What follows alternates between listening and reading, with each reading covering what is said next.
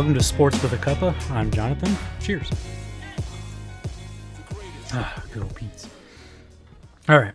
So for this episode, I want to backtrack real quick a few weeks back because I didn't touch on it when it happened. The DeJounte Murray drama. I didn't record anything on it then because I didn't want to have too quick of a reaction to it. A lot of people were quick to react and somewhat overreact. And I just wanted it to play out, have all the information, see it from all sides, and come at it logically. You know, I base a lot of what I say on logic. And in general, in this situation, nobody's right. Everybody's in the wrong. First problem, DJ wears his emotions on his sleeve. And even during his Spurs tenure, you saw him, get emotional on social media. So Spurs fans are aware of that. Second problem is that, just like with every other fan base in any other sport, we've got some idiots that are willing to go after players on social media. And unfortunately, DJ doesn't have anyone next to him to say, hey, you don't have to respond to that. Not everything garners a response. So, people said some things, he responded. They all look bad. I'm not going to get into what he said because I really don't care. It's one of those things where it just doesn't really matter. Honestly, it really doesn't. But obviously DJ, he's young. He's still real young. And he's got some maturing to do. Fans need to grow up as well. So nobody's right. Nobody's wrong. Everybody just needs to let it go. But the one thing that did stand out and bothered me was, I think it was a Spurs beat reporter trying to kind of defend DJ and talk about how it's not surprising what he said given his level of frustration. I'm paraphrasing here. His level of frustration with the way the team's direction and the way the team was building around him. Here's why I have a problem with that statement. The Spurs were never building around DJ. It may have kind of looked like it, but at the same time, they were always in just best player asset gathering mode once DeMar left. Because at the end of the day, DeJounte is not a franchise player. He's not a superstar. And I'm going to tell you right now, he's a fringe all-star. Now everyone's going to be saying, dude, how do you say he's a fringe all-star? He was literally an all-star last year. Okay, he did play in the all-star game last year as an injury replacement. He didn't get voted in, and he wasn't selected. He was an injury replacement. And it took Draymond Green's endorsement. So, now I'll say this. Did I think he deserved to be an all-star? Yes. He had a great year. There's no denying that. But he was still just an injury replacement. But to make this statement, like he's out here acting like he's a superstar franchise player, is just ridiculous. He's not a franchise player. He just happened to be the best player on this franchise. It was a circumstance thing. It wasn't something that was by design. We took him in 2016, so we still had Kawhi Leonard. Kawhi Leonard was supposed to be the franchise. He was the franchise.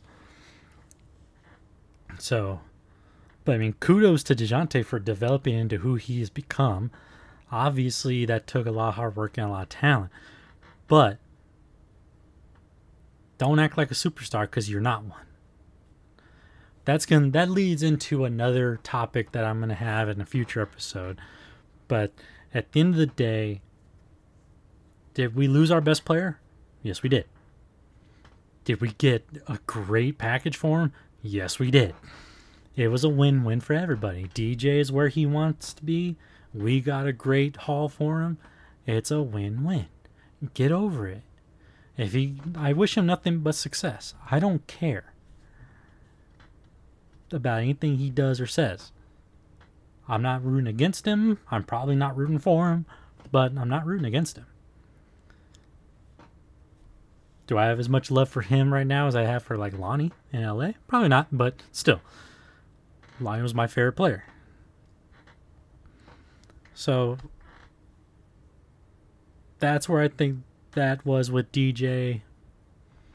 And then, maybe he is starting to show true colors, because we have what happened, a day ago with Paolo Banchero. Who knows? But at this point, he's not wearing silver and black, so I don't care. But let's talk about another team that wears black, and that's Brooklyn.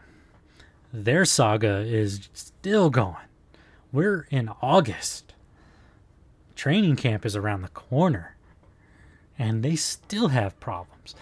Now, granted, they seem to have come to an understanding with Kyrie, which is nice. But they just met with Durant, and Durant gave him an ultimatum. It's either me or Sean Marks and Steve Nash. And that's a really interesting discussion. You're talking about a player that, when he's on, he's top 5, maybe top 3 in the league, versus Sean Marks, who I have an affinity for because he's a Spurs guy, came up through us, has played here, coached here, whatever. And then, Steve Nash, one of the all-time best point guards, who didn't enjoy watching him play in his career. So what is more important? Sticking with Durant, who's under contract for 4 years, or sticking with the guy that's been doing everything he can to build a good team, and the coach that you just hired? Maybe it's tough, maybe it's not tough. Maybe it is. If it does sound like they're just going to go ahead and continue to trade Durant, which is probably a good thing, because if you side with the player in this situation, it could set a bad precedent. Who knows? But if you've seen, and obviously Brooklyn has seen what the Spurs got for DJ, what Utah got for Gobert, they know they can get a great haul of players and picks. So why not just do it? Why have this contentiousness hanging over you, even if you did clear out your front office and coaching staff? It's still just going to be kind of awkward. So then it comes down to, who do you trade him to? Now, we know Boston, Miami, and Toronto still have interest, and reportedly New Orleans does. So let's look at it. First, New Orleans, I think, should just bow out. One, you've got Zion Williams, who's now under a new contract, coming back. And just the squad you have gave Phoenix the business in the first round. Why screw that? Why screw with that? Because you understand what it's going to take to get Durant. You can't just send them Brandon Ingram, a bench player, and some picks. It's going to take more than that. So why kind of blow it up for Durant when you have a squad that, quite frankly, is capable of maybe making that jump like Memphis did last season, which I called, by the way. Memphis made it into the playoffs, 8 seed, and gave the number 1 seed, I think it was Utah, right? Gave Utah the business, and then look at what they did this year. New Orleans could do that. So I say don't screw with that. Now, Miami, to me, Miami doesn't have the package. And Boston does. Boston, Toronto both do. Let's say Toronto. Toronto has a good package. I just wonder if they feel... Because the way both these teams have to look at it is this. We're going to give up a lot to get Durant. So we're probably not going to be able to compete the first year. We need to be set up to where we can compete the following year. Because if you get Durant and you're not competing for the first year or two, guess what Durant's going to do? Take a wild guess at what Kevin Durant's going to do after 2 losing seasons. Yeah, he's going to demand another trade. So you've got to be prepared to create a winner within the first 2 years. Is it possible? Yeah. I think Toronto, it'd be harder because they don't have the players in depth that Boston does.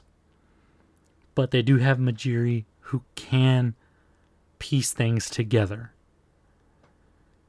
The question is, can he take that risk? Because you have something good going right now. Not as good as maybe New Orleans, but still, do you tear all that apart for 4 years of Durant? And with the potential of him demanding out again if you're not able to get to a certain point. Conference finals, NBA finals, what have you. So you could be out. And think about this. In a couple of years, Durant's not going to have the value he has now. He's going to be 35 halfway through his contract. Nobody's going to want him. At some point, his value is going to drop exponentially. So you're going to give up some good players and a bunch of picks, and then you're going to risk him wanting out again. So you have to be very careful if you're Toronto. Now, Boston, you're talking about teaming him up with Jason Tatum, and we've already seen the rumored packages. Jaylen Brown, Marcus Smart, Derek White, and a host of picks. That's near a no-brainer. It really is. I like Jaylen Brown, but, Durant is better. And you still able to hang on to pieces like Al Horford, Robert Williams, Malcolm Brogdon. You just got Gallinari as well. You still have a good squad. And you've got Brad Stevens running the show, who learned under Danny Ainge, who knows how to fill in the gaps. So I think at the end of the day, within the next couple months, Boston's going to get Kevin Durant. I think they're the best equipped to do it and still remain one of the top teams. But we'll see. We'll see what happens. No pun intended, but let's switch gears. We are in the middle of the summer break for Formula One. It's been a great first half of the season for Max Verstappen. Not so great for Ferrari. Even though it's kind of a return to glory for Ferrari, they've really dropped the ball a lot. And it's actually pretty embarrassing. Wrong strategy calls. Granted, in France, that was Leclerc's fault. He was pushing too hard and ended up in the wall. But just some really questionable strategy calls. And honestly, some no-brainer stuff. In Hungary, the hard tires. It was a no-brainer that you don't go to the hard tires. If you're not familiar with Formula One, you should get familiar because it's awesome. But just really poor strategy calls for Ferrari. They've got the drivers, they've got the power. They just need to not get in their own way. Because Max is cruising to the championship right now. And it's pretty sad. And Mercedes is starting to come back into the fold, which is nice because I'm a big Lewis Hamilton fan. If his DRS hadn't screwed up in the last qualifying in Hungary, he probably could have had a chance at winning. But right now, it's supposed to be a summer break where nobody's working, nobody's testing anything. But it's kind of the season of the driver shuffle. You've got Sebastian Vettel announcing his retirement a couple weeks ago. Fernando Alonso is going to leave Alpine and go to Aston Martin next year. Then Alpine came out and said, oh, well, we've got Oscar coming in. A young driver named Oscar. I can't remember his last name. I can never remember how to pronounce his last name. We're just going to call him Oscar. Then Oscar comes out and says, well, no, I haven't agreed to anything. I'm not driving for y'all next year. Which has led some to believe that he's got a handshake deal with another team. Now we think it's McLaren, because McLaren reportedly is looking to dump Ricciardo next year. And reportedly, Ricciardo's asking for $21 million to end his contract, because he is under contract next year. So if that all happens, where's Ricciardo going to go? Some think maybe back to Alpine. I don't think he goes back to a team that he's already been with, because before they were Alpine, they were Renault. He was with Renault a couple years ago. I personally would love to see Daniel Ricciardo with Haas, because I just want to see him and Gunther Steiner interact. I think it'd be the best thing. They could have their own show on Netflix. I think it'd be amazing. But yeah, we're in a downtime right now. No races for another few weeks. Sucks.